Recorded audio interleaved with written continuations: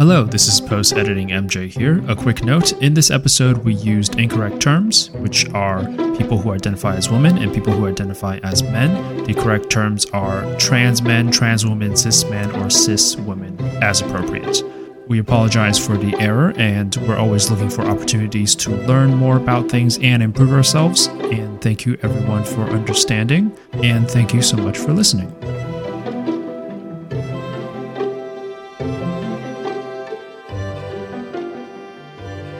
Welcome back to another episode in Everything is Public Health, the Public Health Pondering series. We're sticking with that name. That is the name we're going for. I'm MJ. And I'm Cass. So, one of the principles in public health, we discussed this when we talked about like road designs and traffic, the breakaway streetlights and, traffic design to minimize motor vehicle injuries from incidents. And one of the idea is Vision Zero, which is the idea that if we just make the injury or the incident improbable to happen. So like a protected bike lane is one of those examples. Like it's not just like a painted thing on the road. You actually have a thing that separates a cyclist and a pedestrian from the cars. Assuming cars don't just drive into it anyway, which they do in Baltimore all the time. But yes, I know exactly what you're talking about. There's a term for this and I'm forgetting that general concept of making the incident harder to happen physically. So sorry. I was trying to think. Is there a term? There should be a term for this. So there is a phrase, safety by design, which is sort of a concept about when we design products or environments, we're designing with safety in mind so that the safest thing is the easiest thing. Right. Sue Baker was one of the real champions of this throughout her career.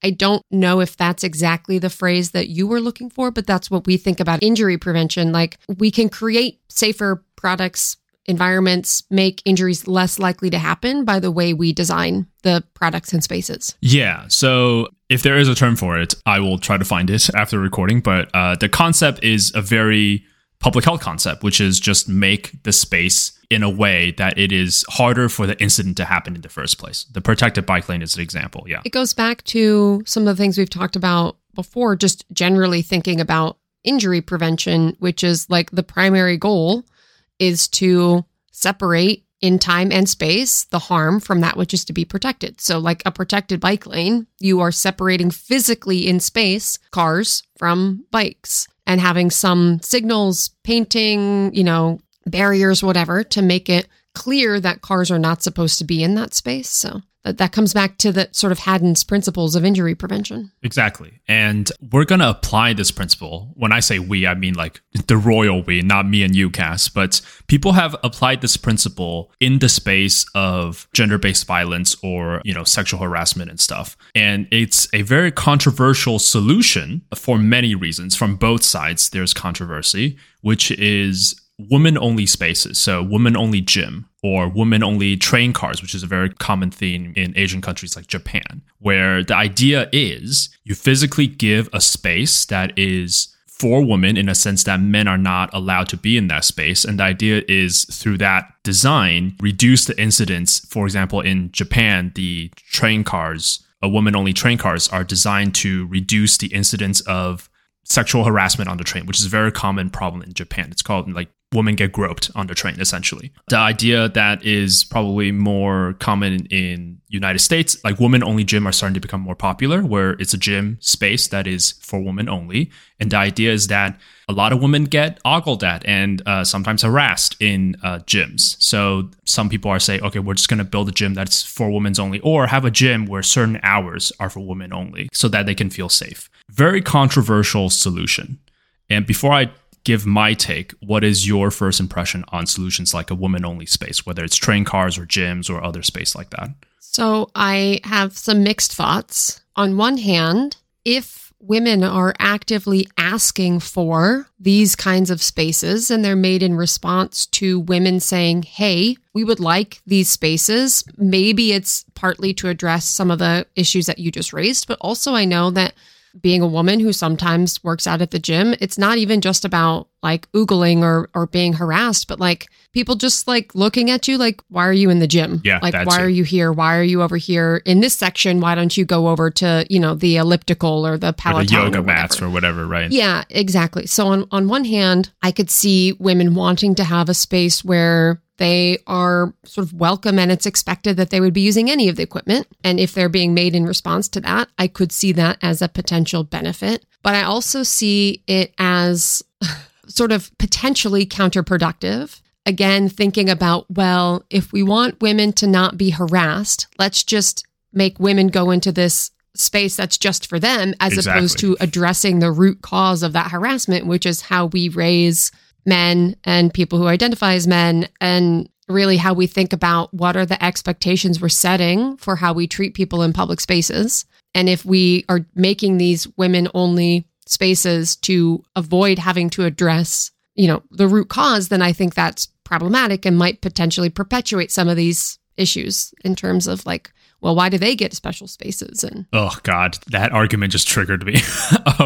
So yeah, like you said, it is a very, very controversial solution on both sides of the political spectrum. I also have very mixed feelings, and I think they are the same as what you articulated, because it is a very public health principle to be like, well, there is a general danger, and we're going to separate the danger from the people who might be victims to those danger, both physically and in time, like the same principle with the protected bike lane. But like you said, yeah, like we are essentially ignoring the root problem. But then you can make that same argument about cars, which is the root problem is that cars are dangerous and we design our roads in a way that is dangerous. And as someone who doesn't like cars, I would ideally like to see way fewer cars on the road. It's been a while since you've shared your car hate. But in public health, the issue is sometimes you can't address the root cause. That's like the plight of public health. Like we never have enough leverage and funding, unfortunately, to address the root cause. So is this a good intermediary solution to at least do something? So here's my I don't know if this is my sort of main issue or main concern, but here is a main concern that I have with this. So sure, in the gym environment, there might be women who are oogled, harassed, whatever. Oogled? I actually don't know what the correct pronunciation is, but yeah. I don't know the right pronunciation on that one. Anyway, and so then, they may opt into a women's only gym or women's only workout space. And so for that particular context, maybe something could be created that would address it. But people who may be more likely to, oogle or harass a woman in the gym space, maybe that same person is more likely to oogle or harass women in other spaces. And are we going to create every space in the US that has a woman-only option so that they can avoid being oogled? Or do we just say, hey, let's talk about the issue that we have around the patriarchy and sexism and why men think it's appropriate to sort of oogle and harass people? I'm going to very slight tangent. So I think we've talked about the fact that I'm a runner. I run often first thing in the morning. So I ran this morning. You recently did a race. I did, yeah. Yeah, just on Sunday, won my age group, which was exciting. Congratulations, yeah. Thank you. So I was running this morning. It's dark out. I was out the door at 5:15, so I've got a little light that I attach to my the waistband of my shorts so I can see where I'm running, whatever. Yeah, good. But I was running and I passed several people working, picking up garbage or watering plants or whatever. Like people were out and about because I ran downtown. And 99% of people, they acknowledged that there's a person going by, and then sort of went on their way. Sure, as you should. I was running towards one person who was picking up the trash, and he saw me coming from, I don't know, maybe 30 feet away. He set down what he was doing, put his hands on his hips, and just stared at me as I went running by. And then, went back on his merry way and was doing his thing. And like, okay, fine, whatever. But like, I don't like to run in a gym. I don't want to run on a treadmill. I want to run outside in public spaces. So like, what are we going to do? We're going to say, Cass, you can only run outside during certain hours of the day so that you don't get oogled. Or we just say, hey dudes, like maybe, this goes back to the, don't stare at people. Exactly.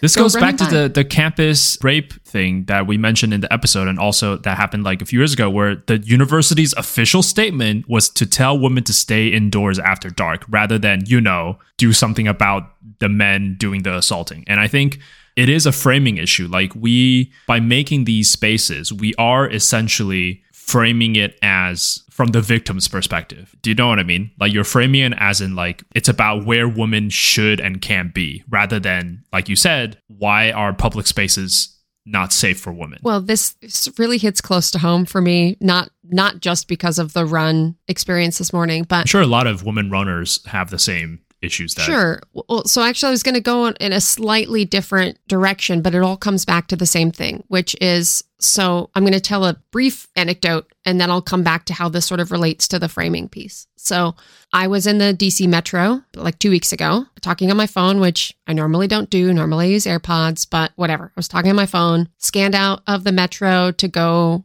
out of the station. And right as I was walking out of the station door, got smacked upside the head. Somebody snatched my phone, ran down the escalator and took off with my phone and the little wallet that I was carrying. And immediately I was like, as I was literally just said, why was I talking on my phone? Why did I have my little wallet in my hand? Why wasn't I paying better attention? Like, it just immediately started blaming myself and feeling guilty for like all the things that I had done wrong. And the reason, and coming back to your point about framing, the reason I did that and the reason we see these frames is because our immediate inclination is to blame the victim. Yes. Why were you in that situation? Why were you not paying attention? Why were you dressed that way? Why did you drink so much? Like, we don't have spaces where people can be vulnerable and still feel safe, but then we blame the victim as opposed to blaming the structures, the systems, and the people who then make those places unsafe. Yeah. I'm feeling a little salty the last 2 weeks. So sorry. And like you said, you did nothing wrong. Like, people should be able to talk on their phones, maybe not loudly. I guess my only complaint would be a noise complaint. But, they should be able to hold your phone to your face. Like, that's not a thing that you should be not able to do. And so you did nothing wrong. You were just on your phone and someone stole your phone. That's literally what happened. And where was I going with this? Right. So it goes back to the framing of like the idea of these women only spaces. While it does have that principle of like, well, we're just going to make a safe space, but it also is in some ways very counterproductive, like you've pointed out and I've pointed out. And it is also controversial for many, many other reasons. For example, if you define a woman only space, you need to define what is a woman. Yeah, I was hoping that we would come back to this because we've been talking about this and I immediately was thinking about... Sorry for interrupting you, by the way. No, go ahead. I was immediately thinking about women-only trains in Japan. Yes. Well, is it actually female-only trains? Is it by sex? Mm-hmm. Or is it actually gender? Yeah. And people who identify as women are also welcome in that space, because how would you feel if you were someone who identified as a woman and you wanted to be on a train where there was only other women, but you weren't allowed on? So then you're stuck in an area identifying as a woman, probably presenting as a woman, and then you're exposed to then potentially more harassment because you don't get to be in that same space. Yeah, there's a lot of transphobia, which is what my segue was. There's a lot of transphobia both here and everywhere. Yeah, it gets really touchy in a way that I don't know why people are transphobic, but since I'm not transphobic, so like it's hard for me to wrap my head around why people are. But like, I mean, this is not an excuse at all, not a justification, but as like evolutionarily, at our sort of most basic instinct, we are designed to be questioning and potentially even fearful of things that are different from what we would expect, right? But people who are not don't act on that basic instinct. They take the time to understand. And even if, so I'm not transphobic, I am anti-racist, we aspire to be, I try to be as progressive and as thoughtful, right? I try to be the best version of myself that I could possibly be. But I'll be perfectly honest, there are times where in a moment I might make sort of a snap assumption or a snap thought, and I'm like, whoa, where the did that come from? Pause. Let me not generalize or not stereotype or whatever. Like, so it's not that people can't ever have those kinds of thoughts, but it's like those are not acting on those thoughts. Sorry, that was not related at all to what we were talking about. No. It's a good point to make, which is we have like, base instincts, like you said, but those base instincts or what gets ingrained to us in media and all those other things. Yeah, just from evolution, whatever you want to say. But those instincts do not define us. What define us is how we process those instincts and how we behave afterwards. Yeah. But yeah, like the women only cars and women only gym, you get into the subject of like, how do you define a woman? And I assume you know what turf is. Turf as in like the field that you play on in a stadium? No. Or like the ground that you hold, like your turf? No, okay, I don't know what TERF Turf is. Maybe I do, I just don't. I mean, I think the concept you know, but the term existed for a long time, but it got really pushed into the public consciousness when the author of Harry Potter came out as essentially a TERF, which is trans exclusionary radical feminists. Like they are feminists, but they are very against trans people because to them, being woman is special. And if anyone can be a woman, then being woman is no longer special. That's their argument. I don't believe it. I'm just stating what they're saying. No, I know exactly. I didn't know what the acronym... It's called TERF. Yeah, I didn't know what the acronym was, but I know exactly. As soon as you said the author of Harry Potter, I knew exactly where you were going because I remember this. And that to me is just such a messed up perspective. And being a woman is special. Yeah. And for people who are born with a sex that doesn't match their gender identity, having the courage to say, actually, you know what? I'm going to potentially expose myself to abuse, alienation, ostracization, however you say that word. That is correct. So that I can, present in a way that matches how I, like on the outside, how I feel on the inside. Like that's super brave. And people who are willing to do that, like that makes being a woman that much more special because people are brave enough to try to match. Step. Yeah. And so I think everybody on the podcast who listens to the podcast knows that we aspire to be open-minded and progressive and as inclusive as possible. But yeah, that just actually, like, I started to get a little misty-eyed here because it just hurts my heart, right? It just hurts my heart that people can't just accept people for whoever they are. Like, what? It doesn't hurt me. No, it doesn't at all. For someone to identify as a woman who was born as a male, like, it does. Who cares? Yeah, it doesn't hurt me at all. Yeah. So being a TERF is like cutting off your nose to spite your face. Exactly. So that's the last thing I'll say. They have allied themselves in the last 2 decades with like far right conservatives because ironically they share the same goal, but even though they're technically they have feminists in their name, but they're allying themselves with like far right conservatives because of the issue of like, so woman only train is not that common in America. The issue that TERFs are fighting is non-binary bathrooms, which... Okay, wait, clarification. Bathrooms only for people who are non-binary or all gender? Sorry, gender neutral bathroom. Did I say non-binary bathroom? That was a little brain fart. It's gender neutral bathroom. There's no such thing as a non-binary bathroom, I don't think.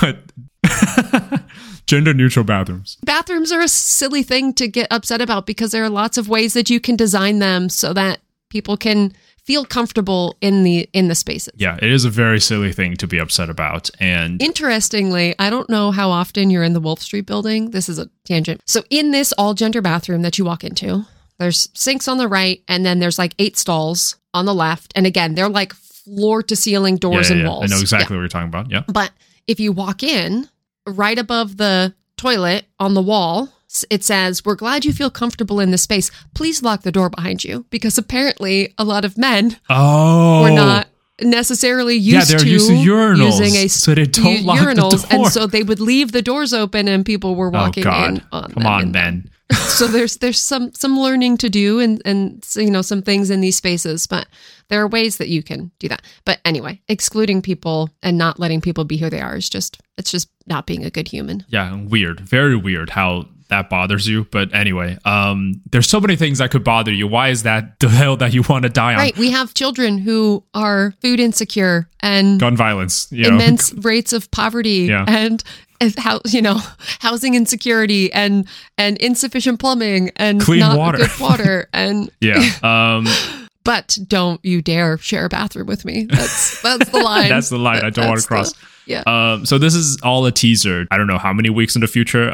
Sometimes it's hard to do a production schedule and stick to it, guys. But it is a teaser that we will do like a trans issue episode. We will do one of those in the future. It's just one of those things that I think we have to cover. It's just, 1 episode a week, so you can only do so much a week. So, but yeah, like, let's wrap up. Let's go back to the beginning. I think we took a really roundabout detour, but let's go back to the beginning. What is our verdict on these women-only spaces? Whether it's gym, I can only think of gym. There must be another example besides gym and train cars.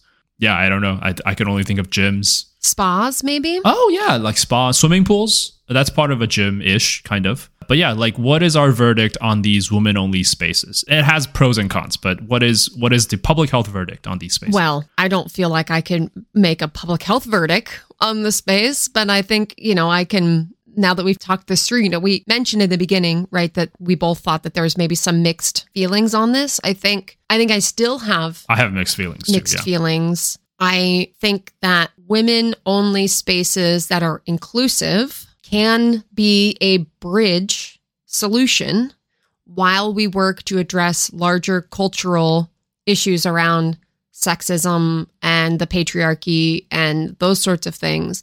But if we think that women-only spaces are the solution, the end goal, then I think that that's a flawed solution. Yeah. I also think it's a temporizing solution, right? Some people do appreciate those safe spaces. And for people that do appreciate those safe spaces and want those safe spaces, assuming those safe spaces are inclusive, then I think it's a tool. It's like I said, public health is not, we have one solution and this is a solution we have to stick to. Public health is all about multiple solutions, multiple perspective. And this is just one of the tools that we have. You said something really interesting that you were just describing when you were talking about these being safe spaces for women and them being inclusive. And I think for many people, those concepts are contradictory. That in order to be a safe space that is women only, there are some women who would say it needs to be female only. Goes back to the issue. Yeah. And then there are some people who say, okay, in order for this to be a safe space that is women only, maybe as a trans woman, they might not feel safe in that space that is for women only because some people in that space are transphobic. And so I think the goal would be an inclusive and safe women-only space as a bridge while we work to address some of these societal issues. But I think we need to recognize that there are people who, for whatever reason, race, gender identity, sexual orientation, don't feel safe even in their own homes. I didn't want to sort of gloss over that it would be sort of easy to make a safe and inclusive space. Not that you didn't, I wasn't meaning to imply that at all, but like I just want everybody to recognize that it's a really challenging thing to work toward. It is really challenging. And I'll end on this anecdote. Someone who is close to me that shall not be named, when we're discussing like gender neutral bathrooms, she was like, well, I don't want like men in my bathroom. I don't like that. I don't want men in my bathroom because like I don't feel safe when there's men in my bathroom. And obviously this talked about like, trans women using women's bathroom. The conversation sort of digressed there. And it's something that I think a lot of people who don't have a lot of exposure to what trans people are, who don't have a lot of exposure or knowledge about what being trans is, they don't understand that trans people are not just like a guy putting on a wig. Right. Like they're not just like a woman who cut their hair short, right? And to prove my point, I pulled up pictures of like real trans women and I showed it to her and say, would you be comfortable if this person used your bathroom? And she was like, yeah, she's a woman. I was like, trans woman. And I pulled up a picture of a trans man and I said, would you be comfortable if this person uses your bathroom? I was like, no, that's a man. I was like, well, according to your biological definition, this person, he identify as a he, trans man, would have to use your bathroom because he, biologically speaking, technically is a woman, but he identifies as a man. But hey, you said it's the biology that matters, right? So he should use a woman's bathroom. And I think that helped her a little bit understand that trans women are not just like, if I put on a wig, I'm not a trans woman. Right. I think that something that I have heard people talk about, and it's the sort of similar kinds of conversations that you were just describing, is the assumption that being trans is a choice. This is something that is an innate thing inside of people, right? This is something where people, how they feel on the inside, how they think about themselves. When they look in the mirror, they do not see on the outside what matches the inside. So for someone who is a trans woman, it is not a man using a woman's restroom. It is someone who identifies as a woman who in their core is a woman using a woman's restroom. So I'm so glad that you did that exercise with your friend because, we hear largely conservatives, yes, Republicans talking about, these extreme examples. Yeah, like one single case. Right. They use these extreme anecdotes, ends of one out of millions to say like, oh, well, we can't possibly do this because, this teenage boy at school said that he was trans and then got into the girls' bathroom and then, assaulted somebody. Right. Well, also he dragged somebody into the girls' bathroom, not like he wasn't just in there. So also he was very clearly not trans. Exactly. Right. There's that too. But I think people use fear of the other, which is our innate instinct. Yeah. Our innate instinct is to fear things that are different from ourselves. And people leverage that fear to spread hate and to advance their, religious goals often instead of their sort of non-secular kind of more evidence-based. I like how you whisper that last part. I don't know. I feel like I just got so deflated after this conversation. Yeah, discussing these and the current U.S. political climate can be deflating. But all of that is to sort of teaser that we will do an episode about LGBTQ. It's something that is on our docket. But like I said, we are a very small solo production doing one episode a week. So there's only so much that we can cover at any given time. Thank you so much for listening to this episode of Everything is Public Health Pondering. If you like the show, please share it with your friends, family, and acquaintances. That is the best thing that you can do to help us. Tell everyone how awesome and critical public health is. New episodes are released every Thursday on Spotify, Apple Podcast, or wherever you get your podcast. Please leave us a rating and a review. It helps the show immensely. If you have any feedback, suggestions, or think we missed an important perspective, please reach out to us at everythingispublichealth@gmail.com. And you can find me on Twitter you can find me on Threads at CastPhD. Please follow us on Instagram, Threads, and Mastodon, all at Everything is Public Health. While we still have our Twitter account, we, for all intents and purposes, are not using it anymore. Yeah. If you want to support the show directly, we have a Patreon page, which also acts like our website. Follow us there for all major updates and bonus material. And remember, everything is public health. Everything is public health.